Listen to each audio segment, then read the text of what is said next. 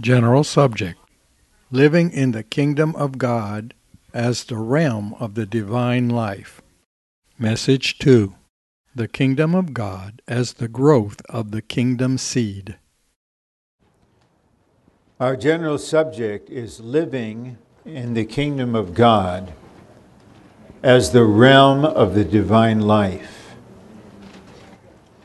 And we saw that objectively, God's kingdom is his rule over the whole universe, everything he created, every being living therein.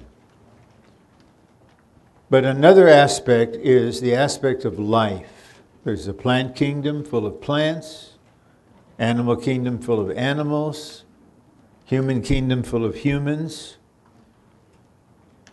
all characterized by a certain kind of life.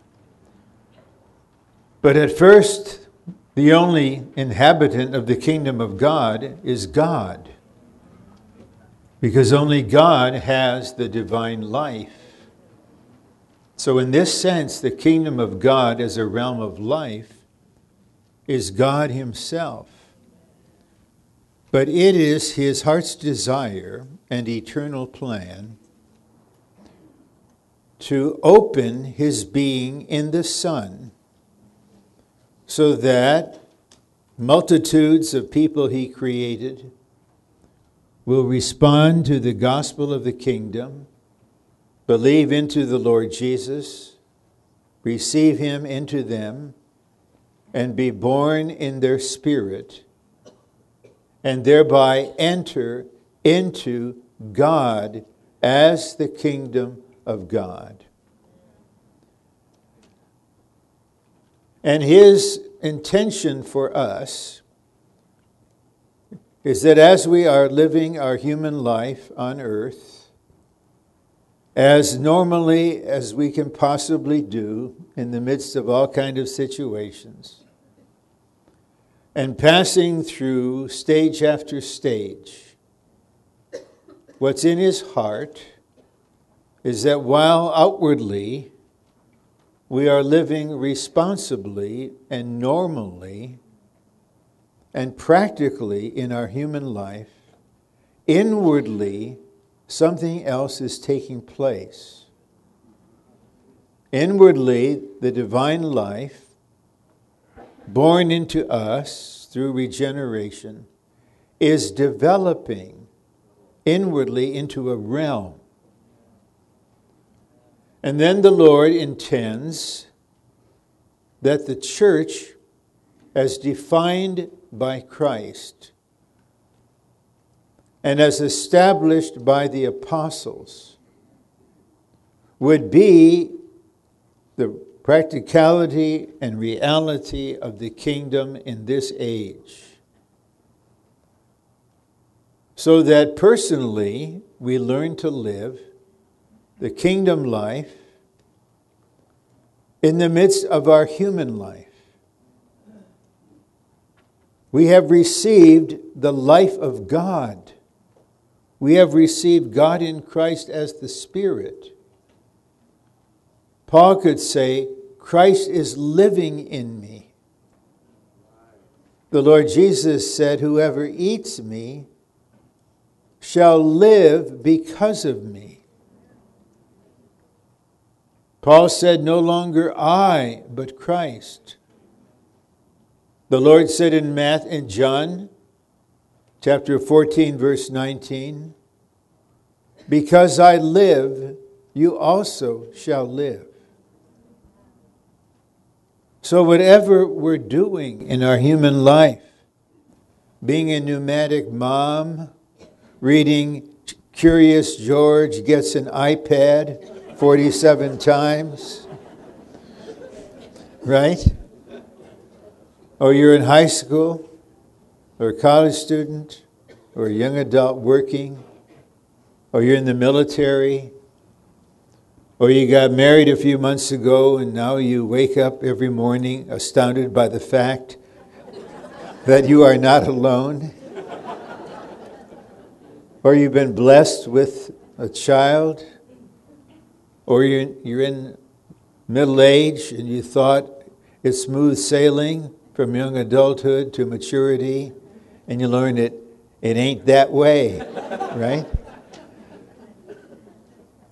But throughout our human life, it's a glory to God that we are also living inwardly in the kingdom as the realm of the divine life. So when we come to the outline, we will focus on the kingdom of God as the growth of the kingdom seed. But there are a few things we need to see in preparation for this. And the first I would mention is that we need to understand from God's point of view the age in which we are living in relation to the process by which He's carrying out His eternal purpose. We know from Ephesians 3:11 that God made an eternal purpose in Christ Jesus. We know from the context of the book of Ephesians and the entire New Testament that God's purpose is to bring forth the church as the body of Christ and the counterpart of Christ to be the corporate expression of God and to represent God with His authority. This is His eternal purpose. We were created for this. We know from 2 Timothy 1:9, we were saved by God for His own purpose. From the time of creation until the time of the new heaven and new earth, God is moving in space and time in stages or in ages. Some call them dispensations, but I'll just say ages. So from the creation mentioned in Genesis 1 until the giving of the law was one age. And God was dealing with His people in a way characteristic of that age. Then the law was given.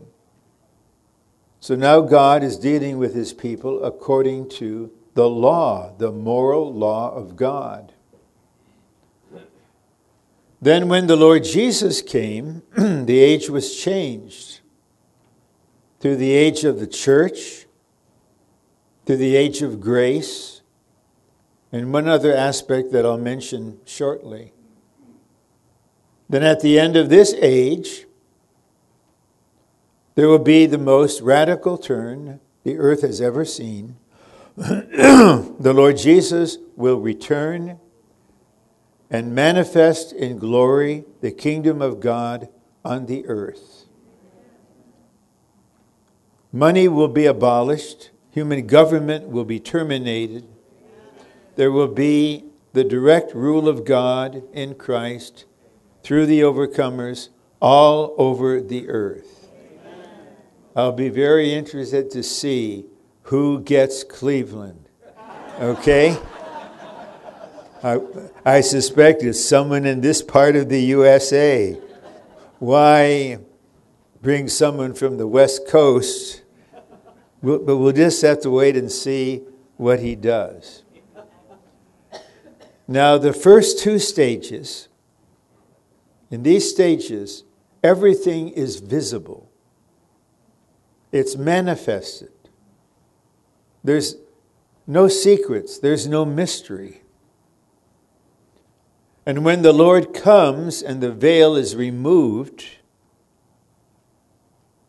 He will come to the whole earth as the Son of Righteousness. For the overcomers, He will appear as the morning star, and they will be raptured.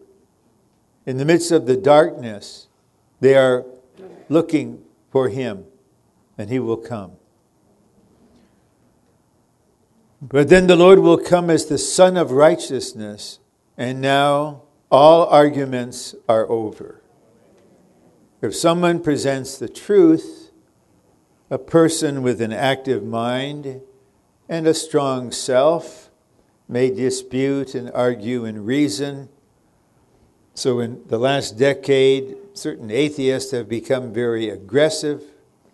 They're kind of fundamentalists in their own mentality. But consider what happened to Saul of Tarsus. How did the Lord gain him? By showing him a light brighter than the sun. No one can argue with light. When the Lord Jesus returns as the Son of Righteousness, he will be accompanied by his bridal army.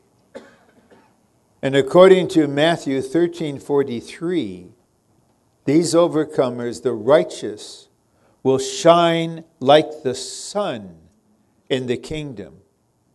So the earth is going to see a corporate shining of the sun. What the Lord will say, we don't know. But in principle, he would say, "Here I am, the Son of God, the Son of Man, the Lord of heaven and earth. You're going to have to deal with it now." That will be the ultimate lifting of the veil. Everything will be manifested. But we are living in a very different situation. And this is indicated by an expression in Revelation 10, verse 7, and a very helpful footnote on that verse. I won't read it or refer to it. But in the days of the voice of the seventh angel, when he is about to trumpet, then the mystery of God is finished. This is very important. There's something called the mystery of God. The present age, from the time of Christ's coming, through his death and resurrection and ascension, until his second coming, is an age of mystery. All that God is doing to establish the kingdom in reality is mystery. And that footnote identifies from the verses aspects of this mystery. God becoming flesh is a mystery. Christ himself is the mystery of God. The church is the mystery of Christ. Colossians 1:27, Christ in you. This is the mystery. Christ in you. So we are living such a life that we are either the most normal and wisest people, or we are the most deceived. Because, as Peter says in 1 Peter chapter 1, referring to our relationship with the Lord, he said, without seeing him, you love. Without seeing him, you believe. And I'm not ashamed to say, and we would all say, Lord Jesus, we have never seen you, but we love you. We love you. And I'd like to say, Lord Jesus, we can't see you, but we know you are here right now. You said, I will be with you all the days. If 2 or 3 are gathered together in my name, I am in the midst. There's more than 2 or 3. There's several hundred. The Lord is here. We can say, welcome, Lord Jesus. And then Peter says, without having seen him, we believe in him.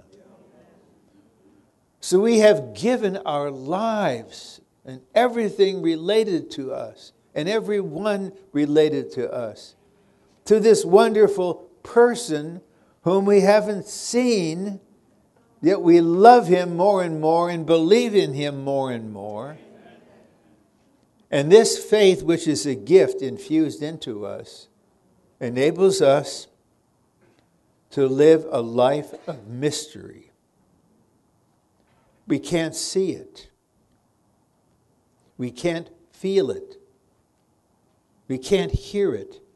Our senses can't substantiate it. Then, another mystery that is our subject, the Lord speaks of in the verse we read, Mark chapter 4, verse 11. To you has been given to know the mystery of the kingdom of God. Okay? Our Lord Jesus wants us to know the mystery of the kingdom of God.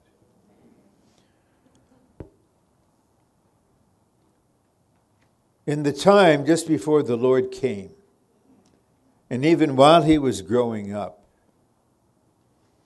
the atmosphere in the Holy Land was very intense.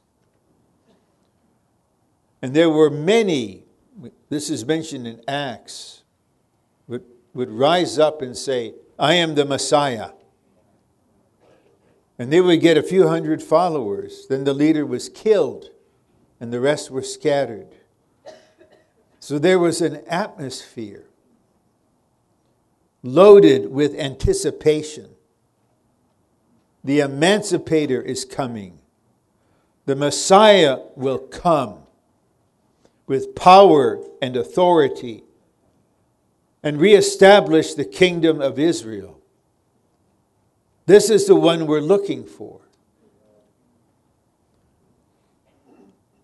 But they obviously didn't understand the scriptures that we regard as the Old Testament. The Messiah, Christ, will come with authority and power and will establish the kingdom of God throughout the earth when he comes the second time. But the first time he came as described in Isaiah 53. And the religious ones, they fooled themselves by what they thought was their own Bible knowledge. In John chapter 7, some were saying, he's the Messiah. Others said, he can't be. Read the scriptures. The Messiah does not come from Galilee. Oh, they knew he would be born in Bethlehem, but the Lord was born secretly in Bethlehem. And then taken to Egypt and then brought back to Galilee. And he was not what they expected. They crucified him for being what he was. They questioned him. The high priest questioned him, so he had to answer. He didn't have to answer Pilate. But as a man, he was under the authority of the high priest. Are you the Son of God? You have said so. They said, blasphemy. Kill him. They killed him for what he was. But he gathered around him a small group. Through him, he would continue and consummate his purpose. But even after his resurrection and ascension, and even after the Lord spent 40 days appearing again and again, every time speaking about the kingdom, then one of the apostles, okay, this is one of the 11 apostles. 12 had to be added to replace Judas. He said, Lord, I have a question now. After all of this, will you now restore the kingdom to Israel? Will you do it now? So the apostles themselves had to be trained and renewed in their thinking. He said, that's up to the Father. You will be my witnesses to the uttermost part of the earth. So in his teaching, which we believe was reinforced or reaffirmed during those 40 days between resurrection and ascension, he said, it's given to you to know the mystery. But the context of this was two parables, both concerning a seed. And I refer to the second one that we read, verses 26 through 29. The kingdom of God is like this. A man sows seed into the field. And then he doesn't do anything else. And it grows. I appreciate this. He doesn't know how. I have to be honest with you. I have no idea. I don't know how the Lord grows in us. I don't know how this happens. I only know it's wonderful when it happens, when we want it to happen. Amen. And it will just grow to maturity. And then it's really the angels come with the sickle to rapture the first fruits. That'd be Revelation 14.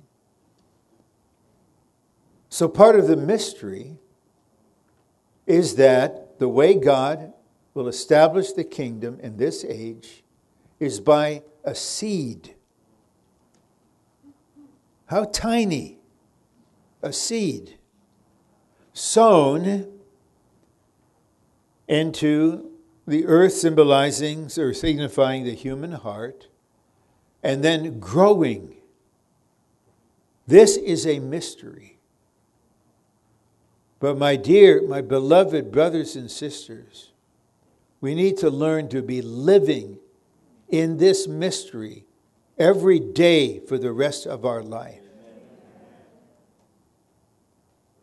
We want to have the inner sense confirmed by the discernment of the body, because the body knows where the members are.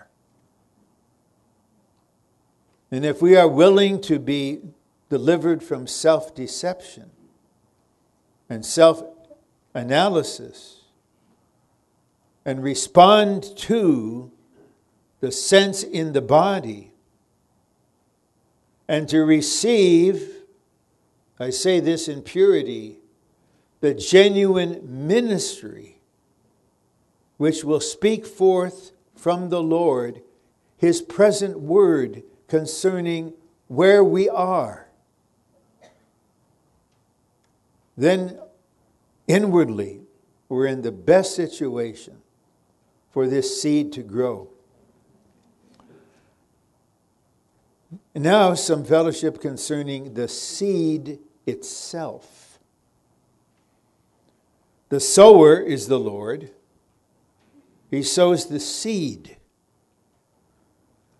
And we're told the seed is the Word of God. But what is the substance, the content of the Word of God? It is the triune God in Christ speaking Himself.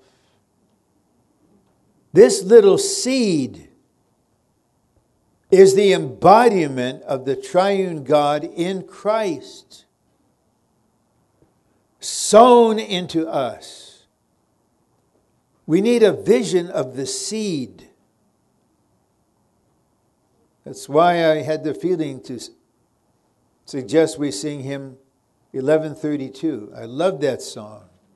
The seed in us will break through. There's nothing that your life can't do.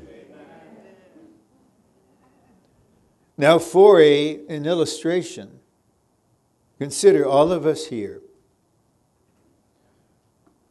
There may be some teenagers less than 18, but almost everyone is an adult. How did we begin our existence? As a single cell, a fertilized cell inside of our mother. And from God's point of view, as stated clearly in the Word, He knew us as a person from the time of that conception. Then how did we get from a cell to this? What course did we take? There is in the human life the law of the human life. And spontaneously, beginning with conception, the law of life governs and directs the growth and development of this human being. Okay, I'm not going to get into politics. And I don't know the science. But we're discovering more and more with the advancement.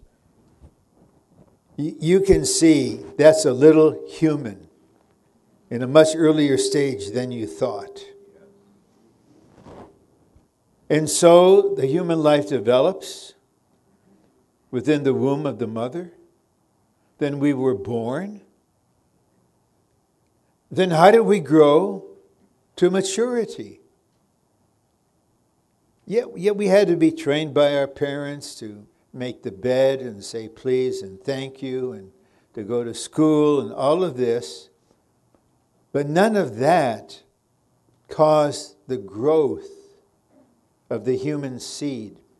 It's the law of the human life in the seed. As long as it receives the nourishment, the supply, the protection, it will grow. The principle is the same. This seed is Christ in the Word. The Christ who is Himself the kingdom, according to Luke 17:21, right? He has sown Himself as this seed to reproduce Himself by the growth of this seed inside of us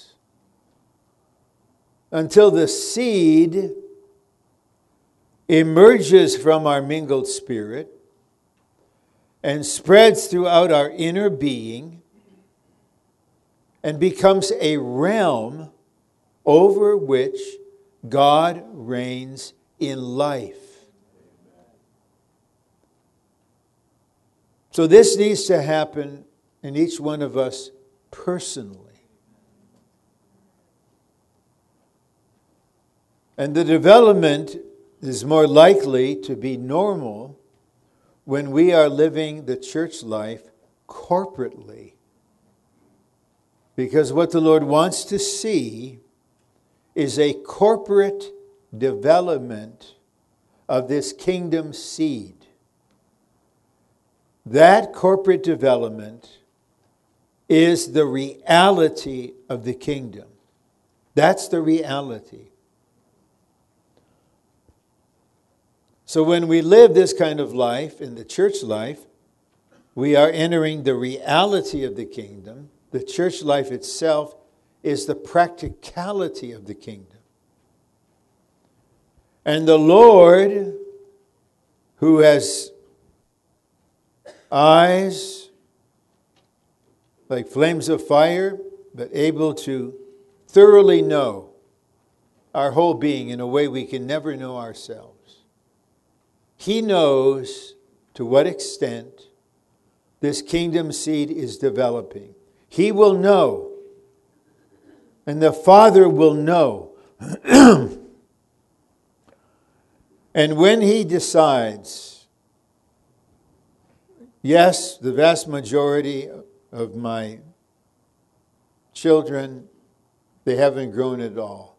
The seed is dormant in them. It's the same as it was when they got saved. It hasn't grown at all. But by my mercy and their response, there are the seeking ones, the consecrated ones who responded to my mercy. And they gave themselves to me and opened their being to me and lived as open vessels before me. And I can see in them a mature development of the kingdom seed. It's now time. It's now time. The reality is here. And this reality of the kingdom simultaneously is the reality of the body of Christ and the prepared bride of Christ. It's all one reality. Kingdom, body, bride, they're all one thing. And when the bride is ready, the Lord will reconfigure the world situation. The Temple Mount in Jerusalem will be cleared of the mosque. The temple will be rebuilt.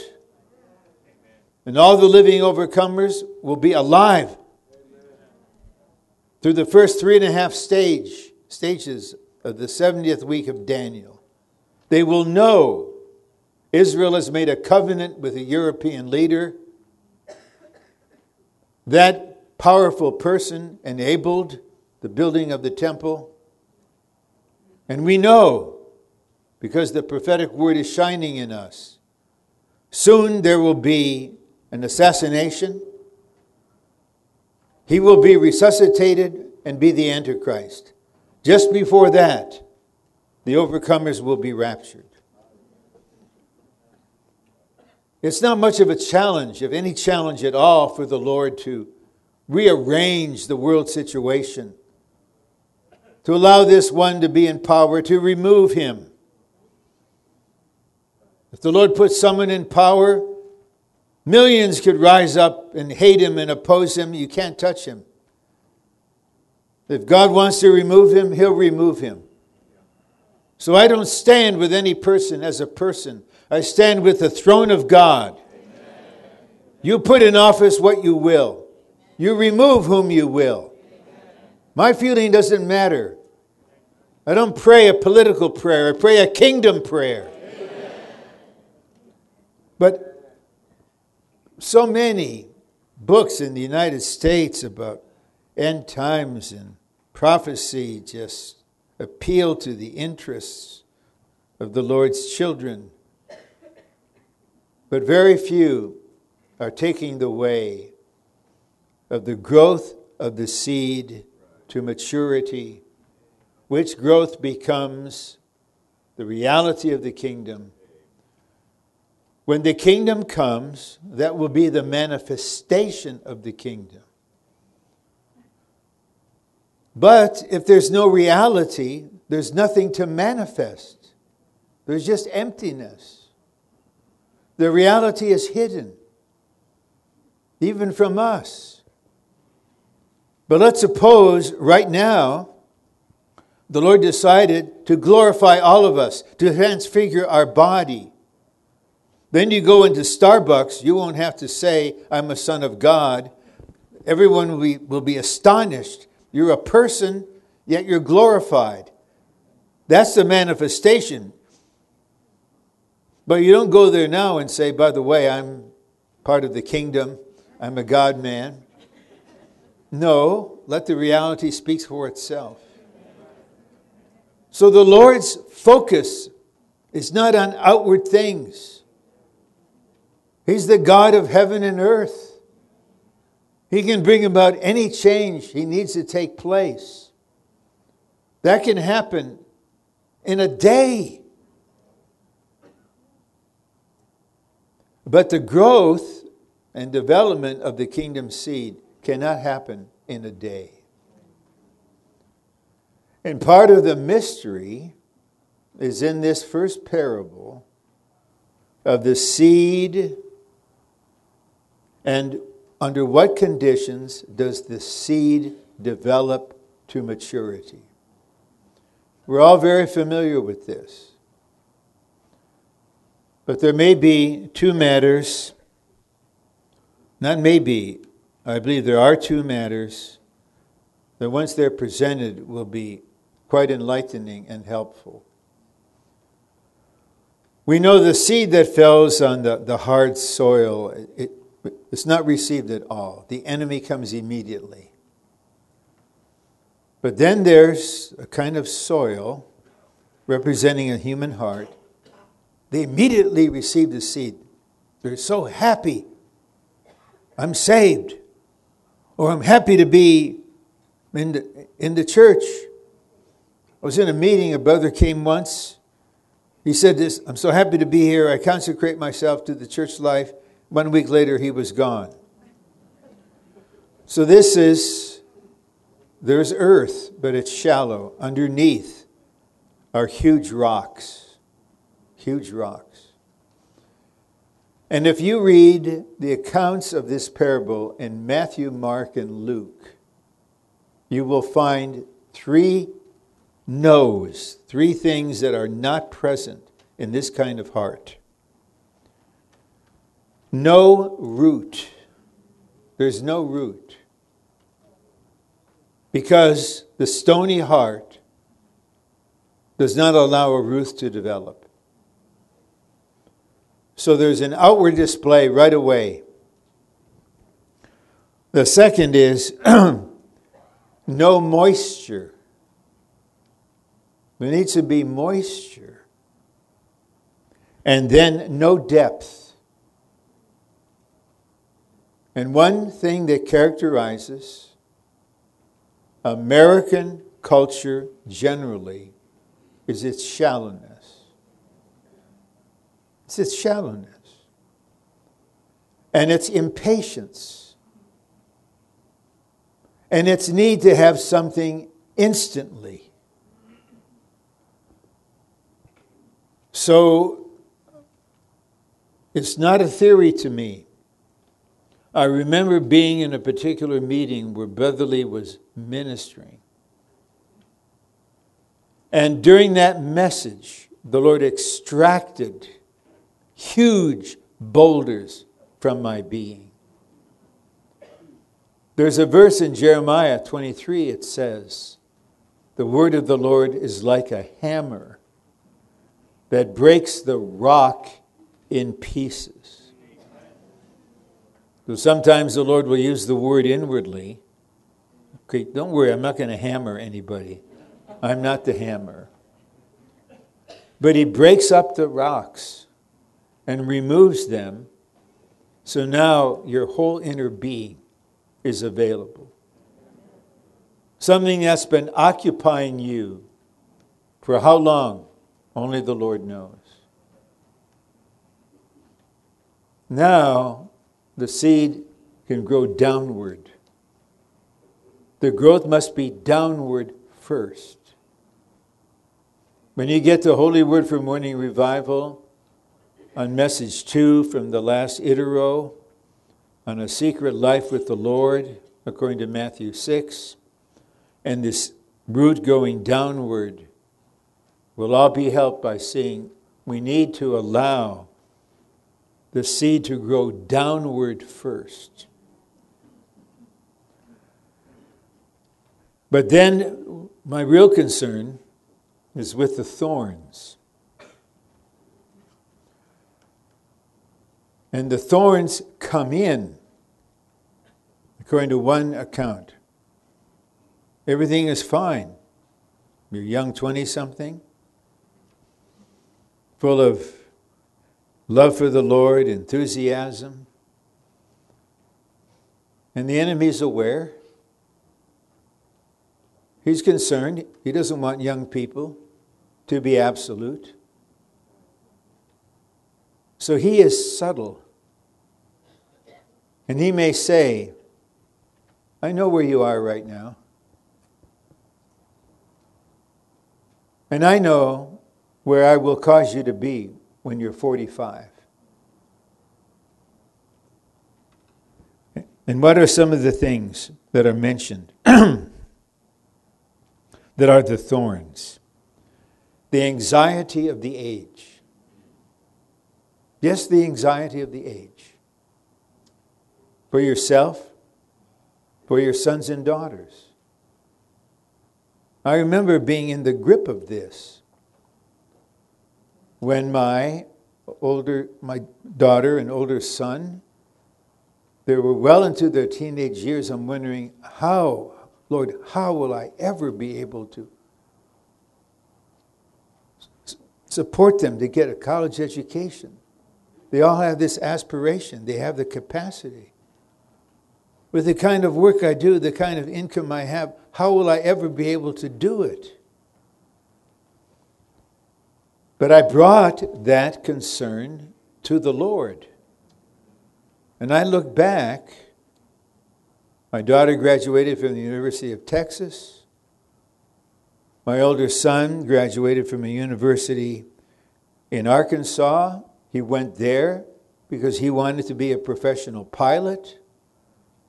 So his was the most costly education because you got to rent a plane and you got to pay for the instructor.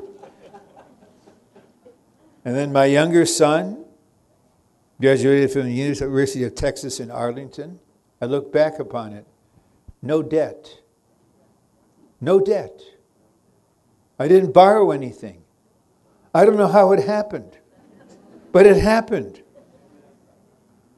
Okay, the anxiety of the age.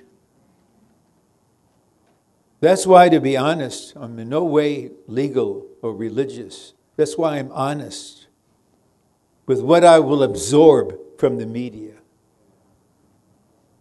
I will not sit passively open before a TV screen and absorb the spirit of the age, the anxiety of the age. I seek the kingdom first. Amen. And then the desire, the deceitfulness of riches. Oh, if I can just have this much money.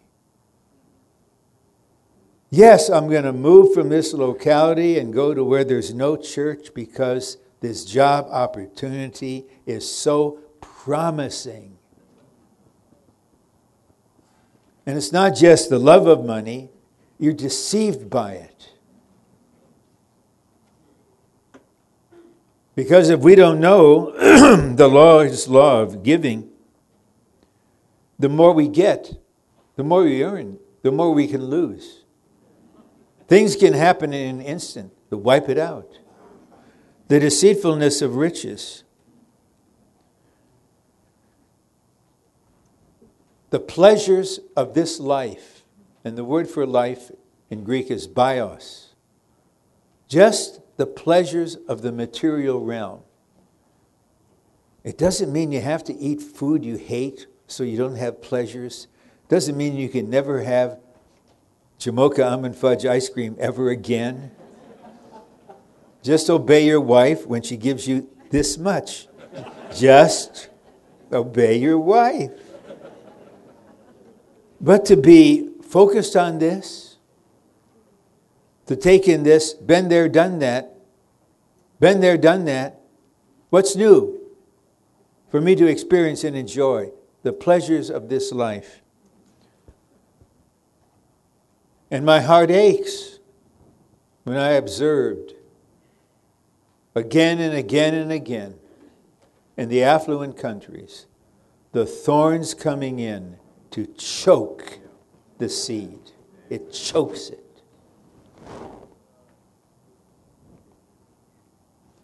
And some, I'm taking a little risk here, but I have to be faithful. For some, this begins quite early because they get mixed messages from their own parents. Do you realize that most of the opposition to young brothers and sisters coming to FTTA comes from their parents who are in the church life? That's a fact. There was one situation. The daughter was in the training for a year. The father insisted, demanded, You must stop and not go back. You have to go on with your life. So she fell in love with a young man, altogether an unbeliever. And now it's the wedding meeting. And a co-worker, I wasn't the one, was there. And the father was brokenhearted and weeping about the effect of the demand he placed on his daughter. I know a situation. This brother served in the Russian-speaking world for a number of years. He returned home. His daughter loved the Lord, wanted to go to the full-time training. And he applied a portion from Numbers that was for people living under the law. If a young woman who's not married, she lives at home, makes a vow, the father can cancel it. And he went to her and said, I cancel that. I disallow that. So the mixed messages, we're here for Christ in the church, but you have to be practical. You have to be balanced. And this question and response times comes often. What's the balance? To tell you the truth, I never asked this question. It never entered my mind. But now you ask, I'll give you a Bible answer. Here's balance. Seek first the kingdom of God. Then you seek first the kingdom of God, and then keep reading the epistles. And Paul will say, if you don't work, you don't eat. Okay? Get a job. Get a job. If a man does not provide for his own household, he's worse than an unbeliever. Take care of your family. That's balance. But the Lord doesn't come and say, oh, here's a nice balanced life. This much time is for God. This much time is for you. This much time is for your children. This is much time for your parents. This is much time for your vacation. You just divide it up. Then the heart is open to the thorns, and they choke. I say this again, my heart aches. I'm talking about brothers and sisters I've known for 30, 40, and 50 years. They're still here. And they haven't grown an inch in decades. And so, in the spring of 1970, Brother Lee had an informal training. And one of the lines was on the growth in life.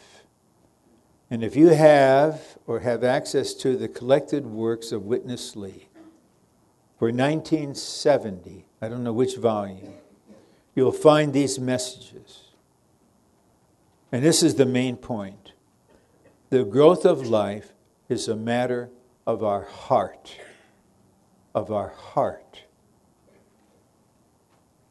If we want the seed to grow, we need to turn our heart to the Lord, fully open our heart to Him, and positively pray for Him to strengthen us with power into the inner man, so that Christ may make His home in our heart.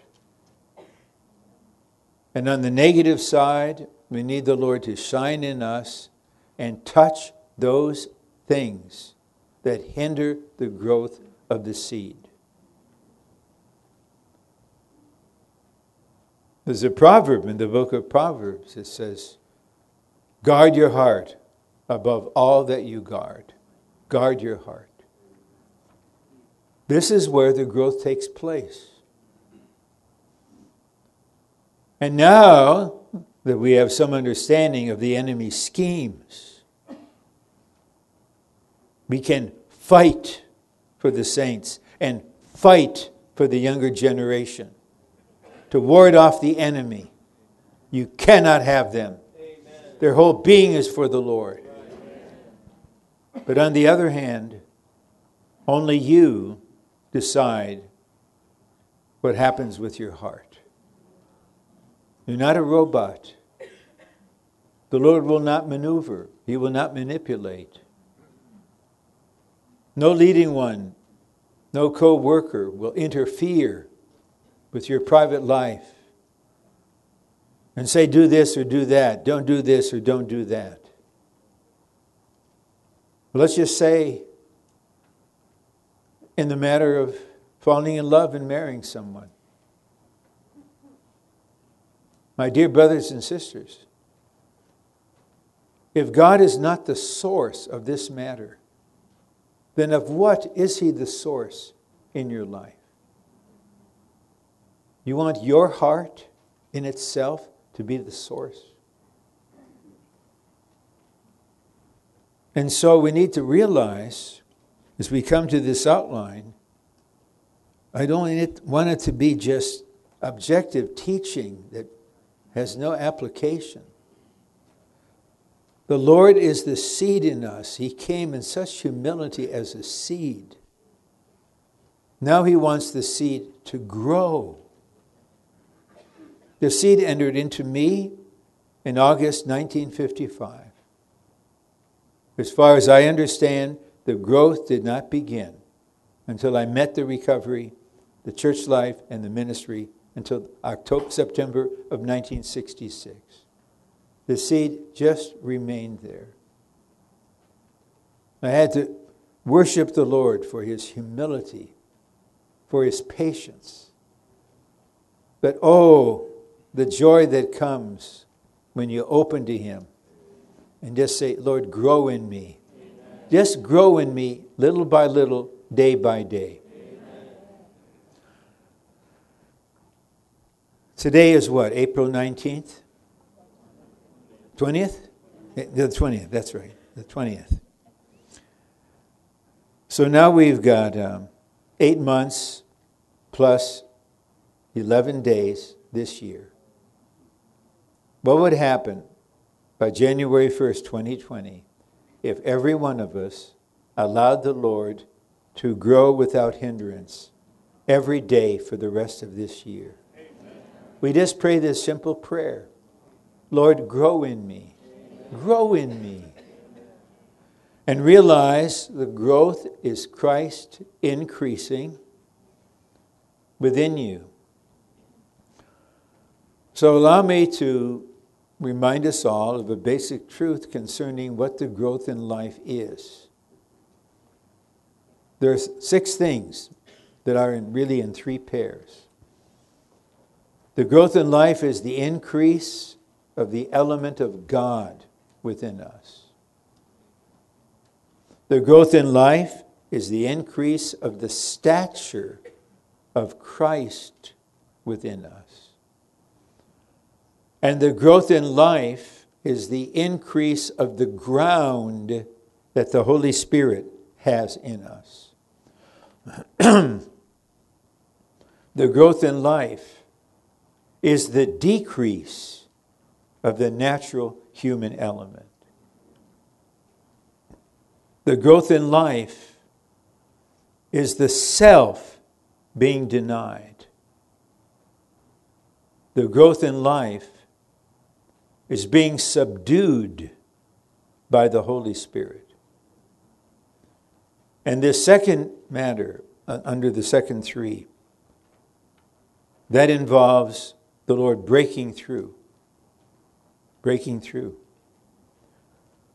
So what needs to happen, which is normal, is that this seed contains the element of God, the person of Christ, and the Spirit of life. All these are increasing, and we're giving more room to the Spirit. But there's something already in us. We're not empty. There's something already in us. To be empty is really dangerous. So the Lord doesn't remove something until He's ready to replace it with Himself. So now the natural human element has to be touched. Then the self It has to be broken. It's sad.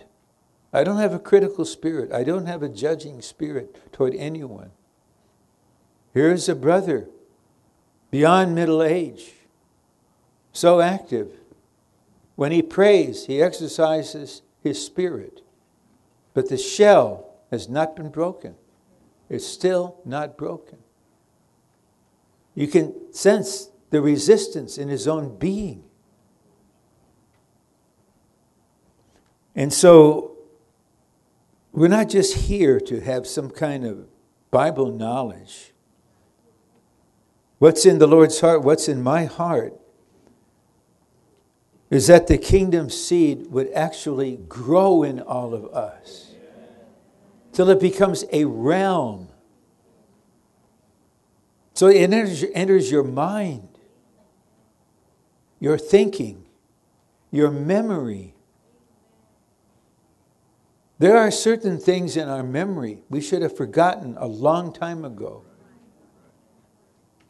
But we never let the matter go. We never forgave the offense.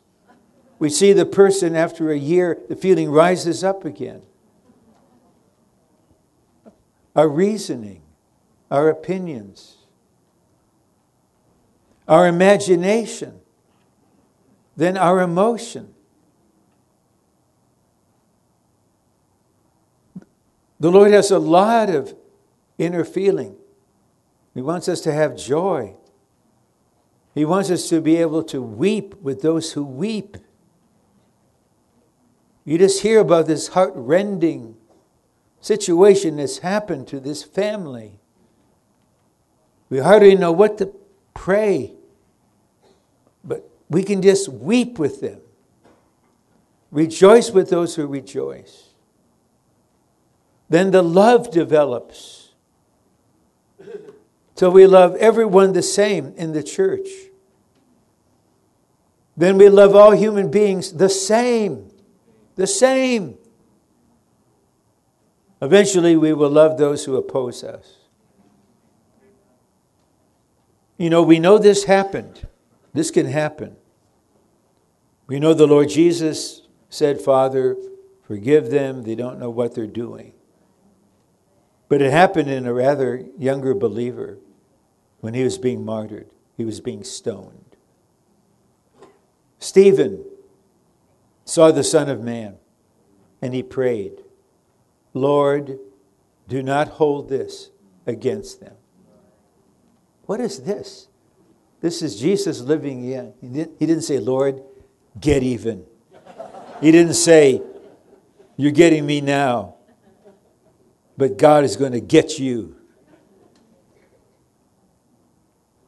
Lord, do not hold this against them. And what if the Lord said, okay, I won't? And Stephen would say, praise the Lord. Save them all.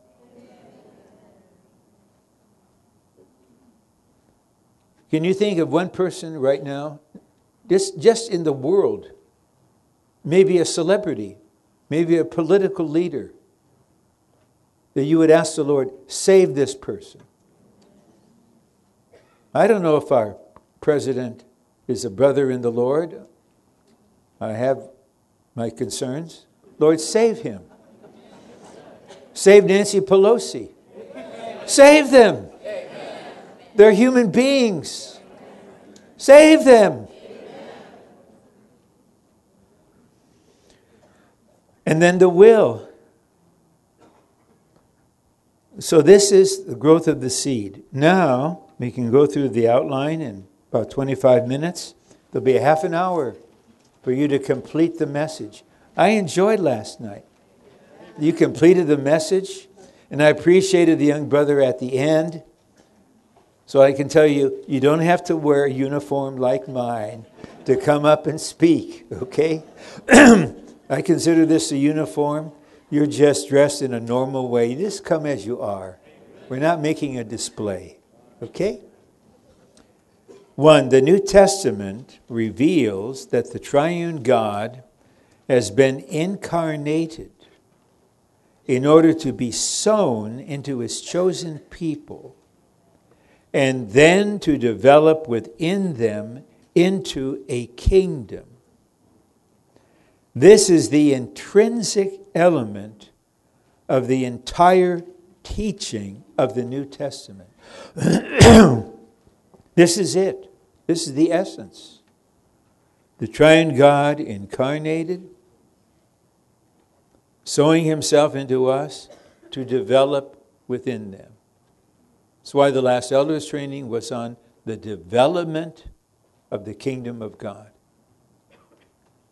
This came from the Lord. This is his burden, the development. When I see my granddaughter, who's 12, I'm not at all bothered that she's 12, because she's growing. And I know when she has a birthday in July, she'll be 13. She won't be 21. I'm not bothered. The law of life will bring her to maturity. She'll be a mature woman. So we just want to have the sense, and we should pray for this, that the seed is developing within me. You don't have to pray a formal prayer. You may be at a red light, you can pray. Maybe that's why the Lord, you're in this line, the left turn line, the red arrow was there. Your car is 9th or 10th. You're familiar with the intersection. You know how much time is given. If the reflexes of these other drivers are quick enough, you'll make it through. And they're not.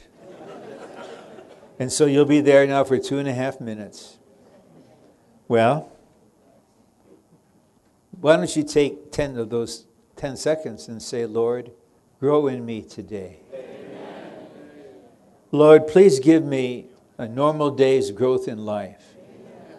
I had mentioned this a number of times. And when Brother asked me, what is a normal day's growth in life? I told him, I have no idea. I just know there is such a thing, right? It's as simple as that. You can do it in the shower. Even while you're shaving. But if you just change the blades, better be careful. You don't want to wound yourself. Lord, grow in me. Grow in my wife. Grow in my husband today. This prayer comes up as my wife and I are driving to the Living Stream campus morning by morning. Lord, cause the growth of your body. Grow in the saints all over the earth. 2, those who live in the kingdom of God have God as their life. God lives in them, through them, and out of them. And thus they express God. So this is part of our living in the kingdom as the realm of the divine life. Let God live in us, through us, and out of us. Then we will express him. And you do that more and more. Whether at school, you're in the same classes with certain friends, or at work, and you contact this person, you have a burden for this person.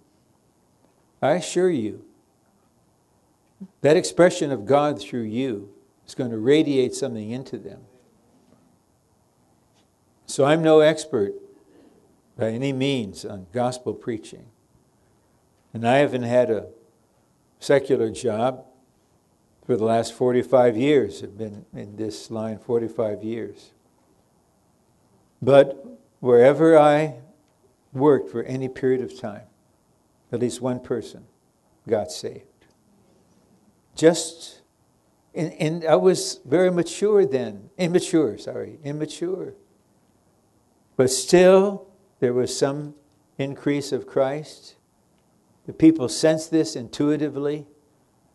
The Lord opens up a situation, and you bring that person to the Lord. Because you're living the kingdom life by letting the seed grow. When the seed grows, it's not inactive. Then Christ lives in you, through you, and out of you. The kingdom of God is Christ himself as the seed of life sown into us, okay? Growing in us, spreading in us, and maturing in us until there is a full harvest, the manifestation of the kingdom. So, growing is the seed increasing in its size. Spreading is the expansion into our being. And the Lord needs to be able to touch what's there. There is something, a phenomenon, I truly do not understand. And if anyone has an understanding of this, please fellowship with me. I know of situations, at least 3 brothers who are elders, faithful brothers. Their wives have not participated in the church life for a range of 20 to 30 years because of some offense that took place or some hurt that befell them. And what I don't understand is, how can a brother or a sister go on with the Lord and not forgive what happened? A number of times, trainees have come for fellowship. They say, I really want to forgive this person. I can't forgive this person. And I point out, yes, you've been offended, but you've also been hurt. And for the wound, you need the Good Samaritan to come and pour oil and wine in the wound. Let him heal you in life. Come to him as you are. Then you'll be able to forgive. But some, really, they haven't been hurt. They've just been offended because they were in the self. Yet they're still in the church, which is the kingdom. And part of the kingdom teaching is, if you do not forgive your brother, your sins will not be forgiven in this age. You will only be forgiven at the end of the kingdom age. I don't understand why they wouldn't be enlightened by this kingdom truth to seek the Lord. I want to forgive. Then he knows why. You just tell him, I want to. I'm willing to.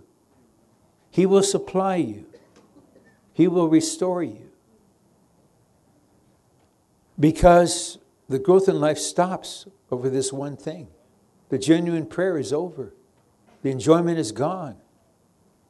Because for some reason, this is held on. But the Lord wants to spread. He said, I want to come here. I want to come to this memory. I want to come into this part of your emotion. Will you open to me? I know what to do. I know how to care for you. I'm not here to judge you. I'm here to save you. I'm here to heal you. I'm the shepherd of your soul. I want to grow in you. I will have to judge everyone later. That's my responsibility. But I'm not here for that. I exercise my authority not to judge you, but to minister to you. But you have to open to me. Let me spread. Then maturing means we're being filled to overflowing with the divine life. We're filled. Then there's a full harvest. So this growth needs to take place in us now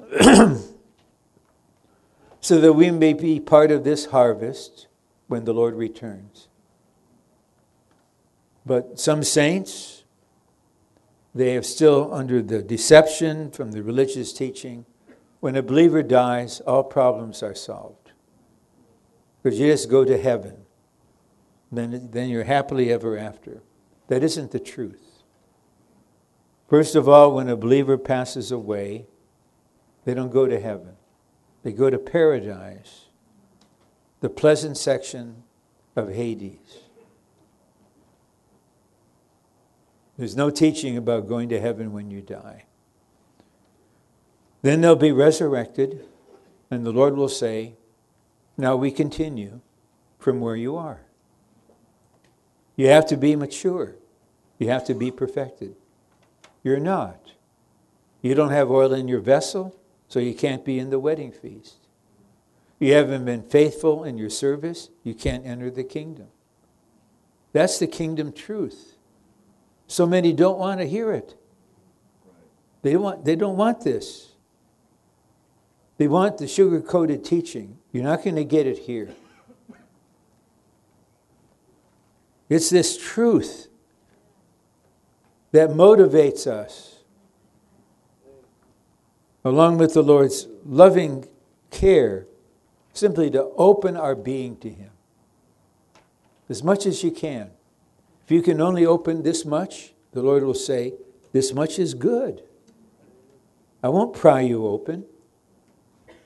Then you realize, this is sweet. I'm going to open this much. And eventually, you'll open your whole being, knowing the Lord will search all your inward parts. The spirit of man is the lamp of the Lord, searching all the inward parts, so that the Lord can spread. But no one can do this for you. I can't open your heart. I can't violate your being. I'm not going to appeal to your emotion and try to have you stirred up to have some kind of response that makes me feel good. I'm not for that. I'm not here for myself. For the Lord and for you. For the Lord's interests. Just turn your heart to Him and open to Him and let Him grow, spread, and mature. This is revealed in the parable of the seed in Mark 4. The kingdom of God is actually the God-man, the Lord Jesus, sown as a seed into the believers and developing into a realm over which God can rule as His kingdom in His divine life. This is the central thought on this outline. This is the way God establishes the kingdom now. This is the mystery. See, the Lord Jesus, who is the embodiment of the triune God, came to be the kingdom of God by sowing Himself as the seed of the kingdom into God's chosen people. This is what happened to all of us when we first believed in the Lord. But it takes our reading of the Word under the Lord's enlightening. Mainly it takes healthy teaching that helps us realize what took place in us. The kingdom seed is in us. What the kingdom seed is. What the seed wants to do. And our part is to turn to the Lord, love Him, believe in Him, open to Him, and then respond to His shining and to His anointing within us. It will be gentle. He's not going to overpower you. That's not His way. That's Satan's way. We'll see tomorrow morning the kingdom we're in is the kingdom of the Son of God's love, the most delightful realm. There's no fear here. There's no control here. There's no rod of iron. That's for the nations. There's just a budding rod full of life. What a realm we're in. Then we just open to Him and just say, Lord, grow in me. Then as the Lord increases, your prayer will be uplifted. Lord, grow in me, not just for me. Grow in me for my spouse, for my children. Grow in me for the church where I am. Grow in me for the body. Grow in me for the bride. Oh, imagine if 5,000 or 10,000 saints would pray like this. Grow in me for the bride, Lord. You can't marry a little girl. She must be mature. D. Christ establishes the kingdom by sowing himself as the seed of life into believing people so that the kingdom may grow. This is absolutely a matter of the growth in life, not of our work. So you don't have to work. What can you do?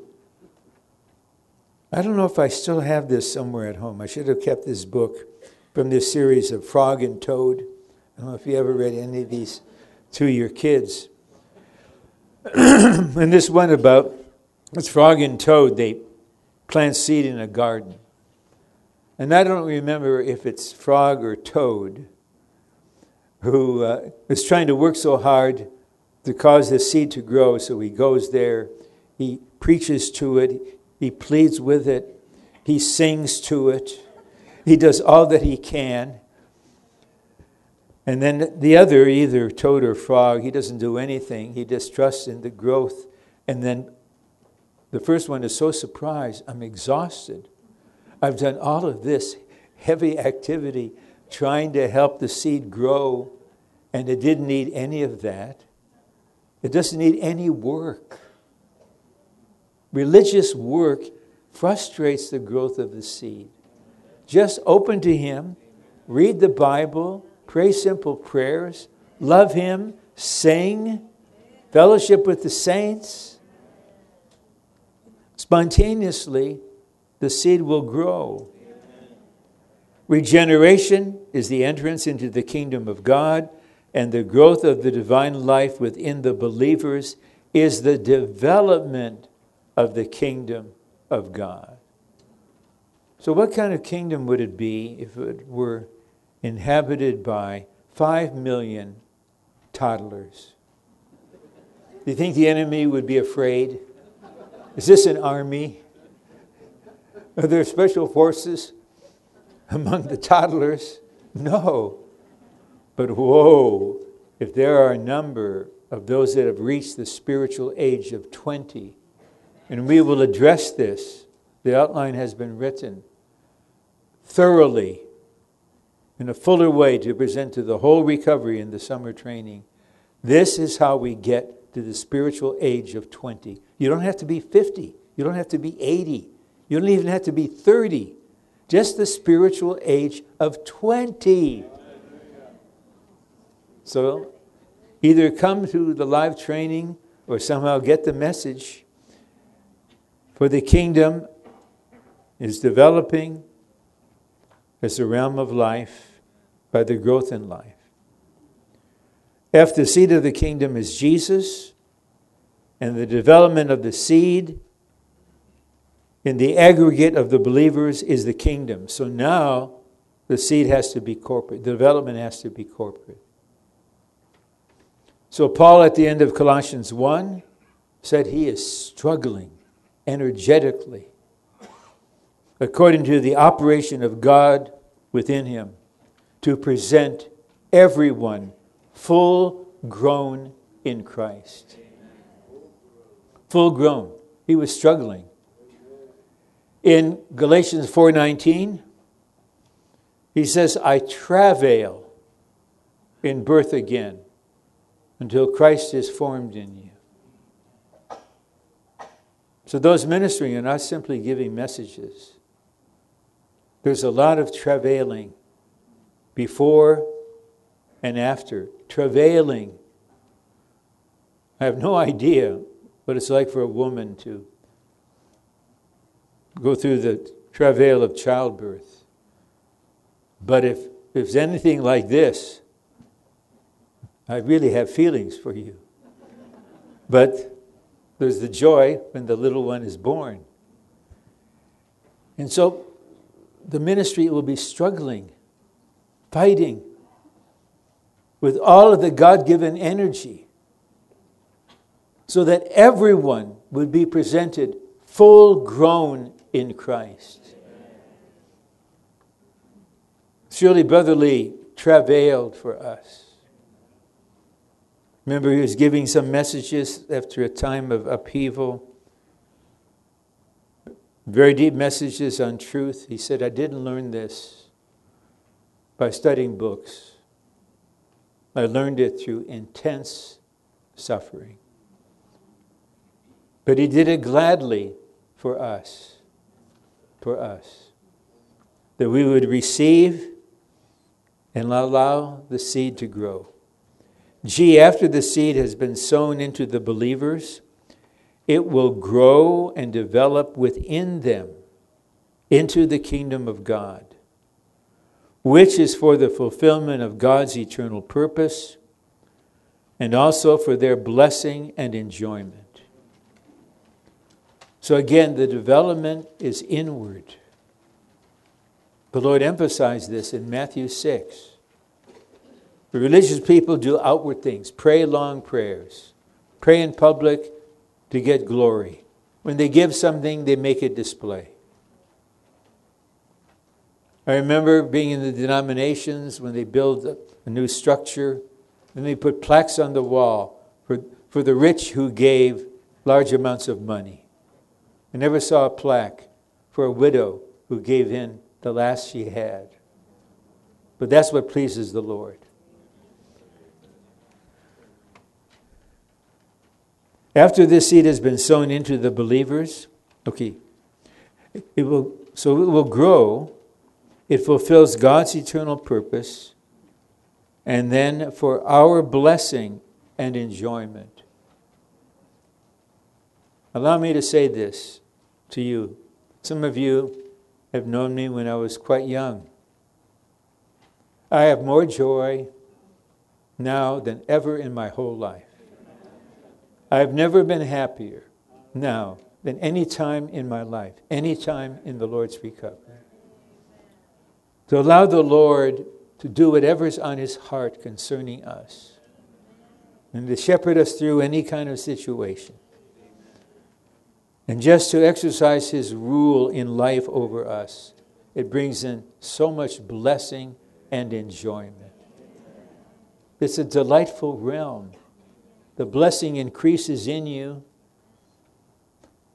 That's why, allow me to just testify of this. It just comes out spontaneously. Whenever I get into an elevator and there's a sister there and her husband and a little child, I just say to that one, the Lord bless you forever throughout your whole life. I just like to see this little one, this infant, grow up under the Lord's blessing. In every way, at every time, everywhere, throughout her whole life. Well, so we are full of blessing and full of joy. This is an indicator that we're living the kingdom life. I mentioned this elsewhere. I cheated myself for a number of years. I robbed myself. The enemy used myself to trouble me. This is what happened. Romans 14:17 says, the kingdom of God is righteousness and peace and joy in the Holy Spirit. So for a long time, I stopped at peace. Righteousness, okay, I'm going to be strict. I'm going to be righteous. Then peace, okay? Joy, that's for shallow people that are happy. Deep people, come on.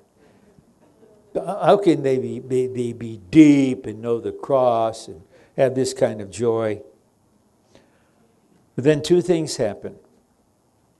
A certain person who had the ground to say it spoke to me directly, Ron, you are robbing yourself of so much enjoyment of the Lord.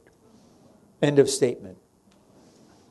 But I had to receive this from the Lord. And then I learned of Brother Watchman Nee's final written words. after a lifetime of suffering, after 20 years of indescribable suffering in prison, his final words, I have kept my joy.